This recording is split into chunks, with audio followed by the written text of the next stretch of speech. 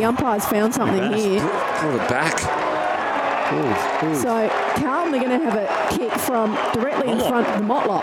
Well, does anyone have any idea what happened then? That's one of the great mysteries. Maybe a little bit of back chat, dissent. Does that come back? It's not Hollywood. Dissent. Clear. All clear and dissent. So it's going to be a Carlton free kick. Here, dissent. So all clear behind. It's not what he said. And then the dissent. So no, it wasn't you. Steve Nicolio. So there was a decision not paid. So the ball had gone through, and then he's gone, how is that not a free kick? So that's dissent. It's dissent. That's dissent, said umpire Craig Fleer, and that was a goal to Carlton that put them in front before they beat GWS by 10 points at Giant Stadium on Saturday. Joining us now on the show is Dan Cherny from Code Sports. Dan, we've unwrapped the derby in the first hour, so we're going to talk about other games around the AFL. It feels like a long time ago that Collingwood beat Richmond, and of course Jamara Ugle-Hagan had that great night at Marvel Stadium as well. But let's start with the dissent rule. What did you make of it? Look, it's been a bit of a saga, hasn't it, Duff? I think we saw last year there was the clamping down from the AFL over that, sorry, mate. There was a bit of someone just talking to me. We saw last year there was the clamp down at the start of the season with the AFL and early, and then they probably loosened it. And then on the weekend, the Giants and Carlton game and Stephen Cornelio, it was a bit of a debacle, wasn't it? I think the issue here is lack of consistency, and the fact that when you're paying them for that, but they're not paying for others, as we saw with probably Jack Higgins at the Saints and several others across the weekend, there's a real issue. And I think it'd be fair to say that there's confusion from players, and particularly at such a crucial juncture of the game, it really brought it into focus. But it's so subjective as to what is dissent, and I think there's just a lack of understanding, and the AFL's got a bit of a problem on its hands. Yeah, it's one of those game awareness ones, isn't it, Dan? It's like at that moment in time, it was such a big moment in time, and to pay a fee that really no one was aware of. I mean, one of the big things with umpire dissent is that we need to send the right message to kids, and no one was even aware of this until the umpire actually paid the call, and he clearly says to Lachie Whitfield when he questions, he says, not what was said, and then he made the gesture about the outstretched arms. Well, if outstretched arms are dissent, they're paying 30 of them a game, I would have thought. That's the issue. Yeah, I think. Yeah, exactly. And you're right, you do have to, again, look back as to why this clampdown happened in the first case, in the first place, and that was because of concerns around community umpiring participation across the country, which had taken a hit during COVID, but not entirely related to COVID. And they found that umpire abuse was one of the reasons for which the drop-off had occurred.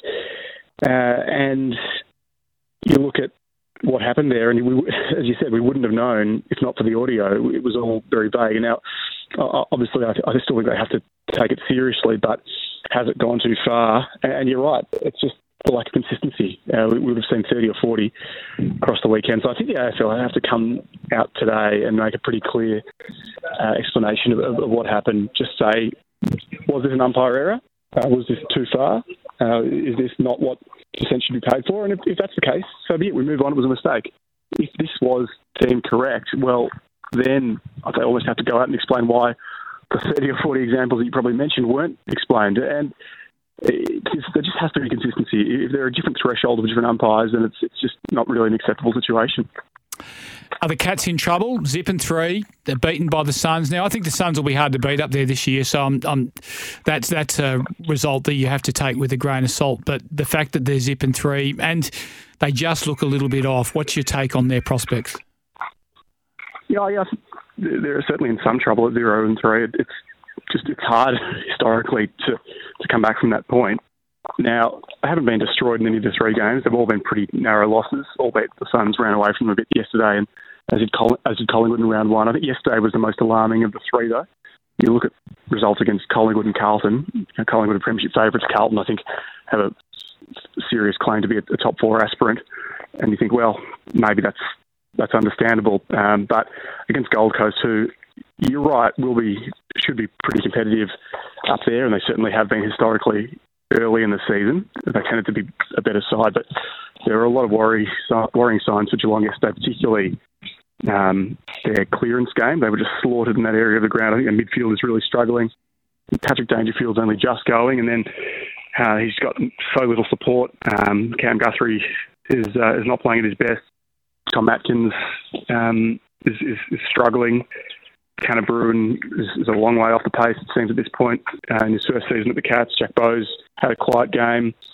In the ruck, Jonathan Segler filling in yesterday was soundly beaten by Jared Witts. And across the board, and then up forward, Tom Hawkins just looks a bit underdone. Plus, they have the defensive worries now mounting. I know Tom Stewart came back and was very good, but Sam DeConnick getting hurt and being ruled out for the latter stage of the game yesterday. So, look, 0-3, it's not terminal. And they have Hawthorn next Monday, which is a very winnable game. But we were saying the same about the game against the Gold Coast this time last week, and they lost that. So, look, there's still plenty of time to turn it around. 20 rounds to go. A slightly longer season this year. Obviously, they haven't played in Geelong yet, where they have an outstanding record. But I think, they'd want to get moving, and at the moment, they don't really look like it.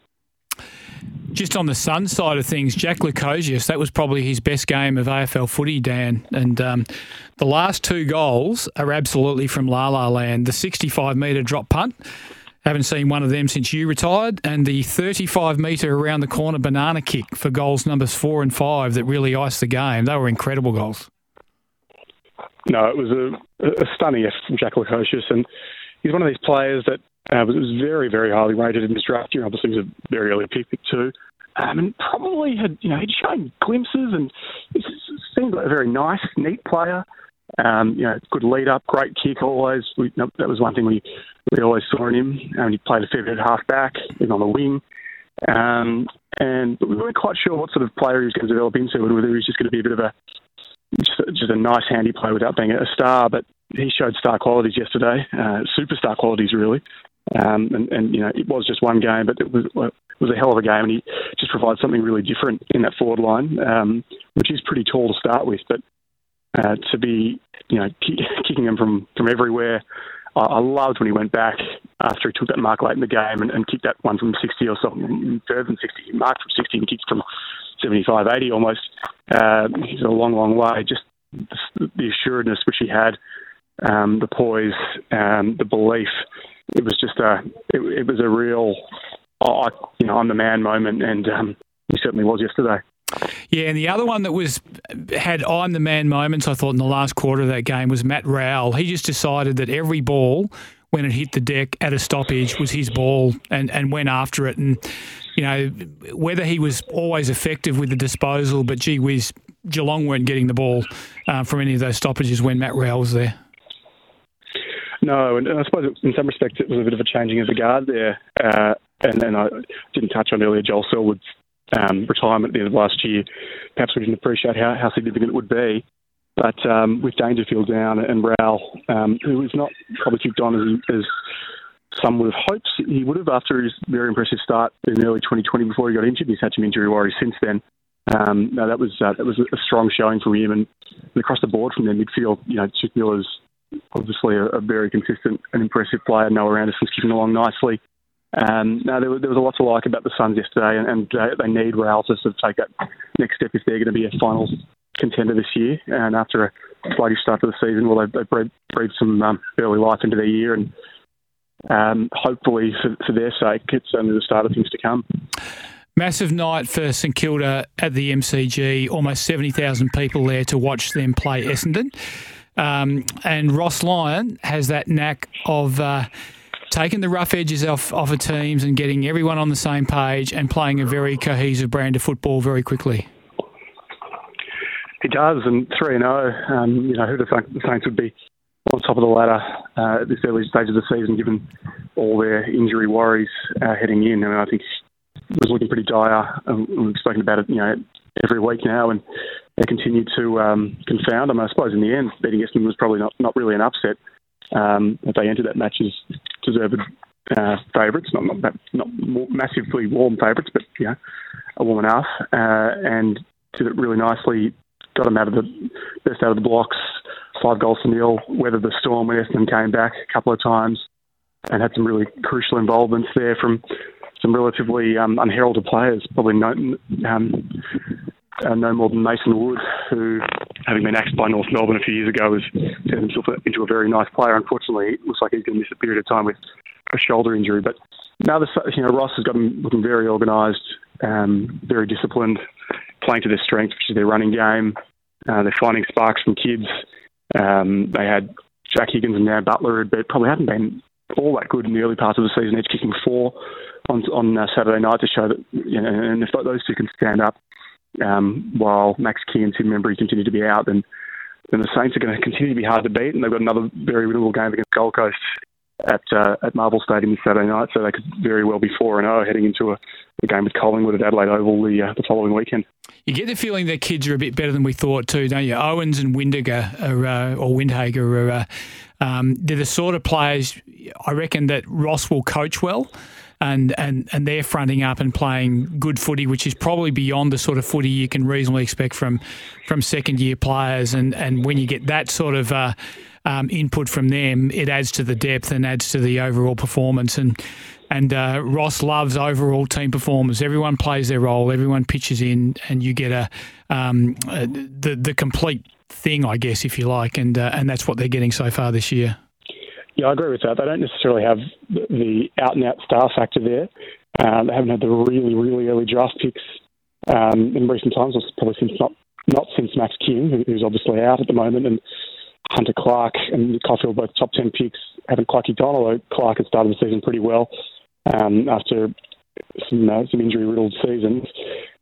But, Owens has done really well as that rangy sort of mid-playing tall forward.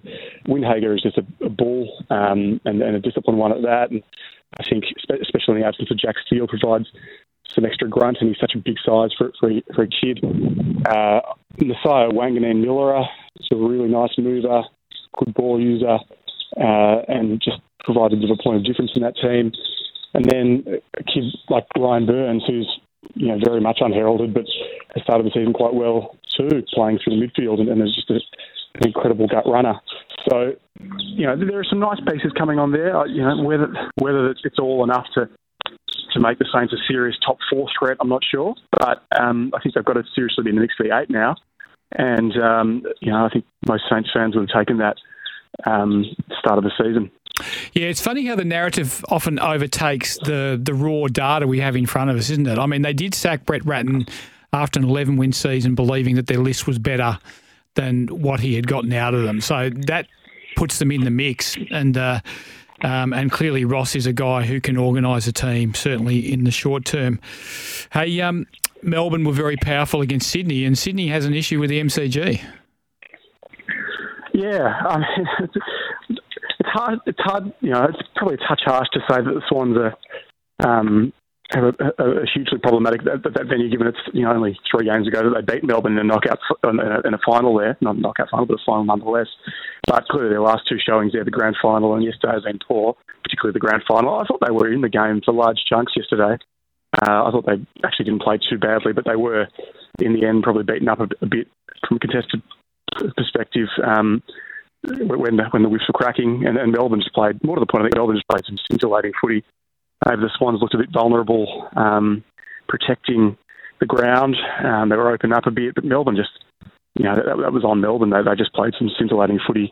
Their ball movement, I think, has gone to a new level this year. They look just a much more free-flowing side. Clearly, they've had some injuries as well, and Max Gawn's absence hurts, but I thought Brodie Grundy, he had a couple of strange moments, but I thought overall he played very well. And Stephen May coming back made a big difference in the back line, and then up forward. The first game had the WA kid, Jacob Van Rooyen, looked imposing. I mean, he's unbelievable to think he's only 19 or 20, second-year player. When you look at the size of him, he's just he's built like the brick proverbial. And then you had Harry Petty popped up in the forward line, showing a bit of versatility. Cade Chandler, who's really struggled for opportunities, played well, and they had a massive spread of goal kickers. So Look, I think it was disappointing for the Swans. I don't think it's panic stations by any stretch yet, but a bit of a reality check perhaps. And for Melbourne, it's a really good sign after a disappointing loss to Brisbane up at the Gabba, where they were smashed up in what is their one with the contested ball, but they bounced back pretty strongly. What do you make of Brisbane, Dan?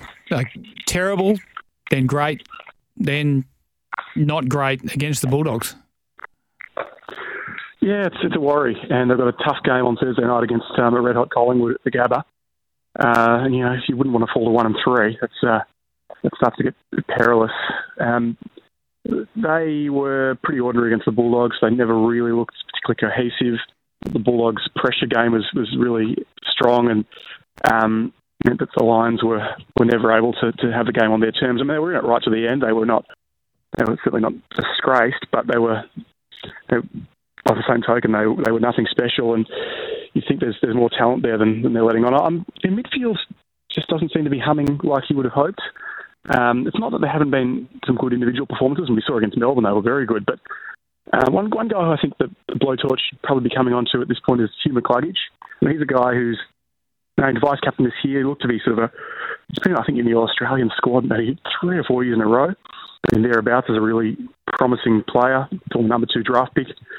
Number 3 draft pick, beg your pardon, and he's been very quiet, I thought, to start the season. And then Joe Danaher, just the tease that he is, just doing some dumb things, having moments, but not really being able to take advantage of a middling Bulldogs defence. The pressure is on there at Brisbane, and I think Chris Fagan is going to be feeling the heat pretty soon. Yeah, and a happy moment for the Dogs, and certainly a happy moment for Jamari Ugle-Hagan, of course, with the Nicky Winmar gesture after one of his goals. He stood up, he kicked 5, and kicked goals when they mattered as well, in a big step forward for him. Yeah, I think that was the story of the round, really, when push comes to shove. What a moment. An iconic image recreated, but a really iconic image in his own right. Jamari Ugle-Hagan, 5 goals. At key moments, it really did throughout the whole night. Kicking 5 in a low-scoring game is no mean feat. A very impressive performance. I think we probably lost in the racism issue of the previous week, and obviously that's completely abhorrent and great to bring that to light. Was that he had struggles and they needed more from him on the field, and he truly delivered. And they looked okay, the Bulldogs. Again, there is some life. It was a very Bulldogs performance in many respects. They are a pretty good backs against the wall side under Luke Beveridge, and they showed that again. So, some promise, but again, they need to back it up. And they've got Richmond at the MCG on Saturday night, so it's not an easy game. The Tigers should get a few backs, so the challenges don't stop for the Bulldogs.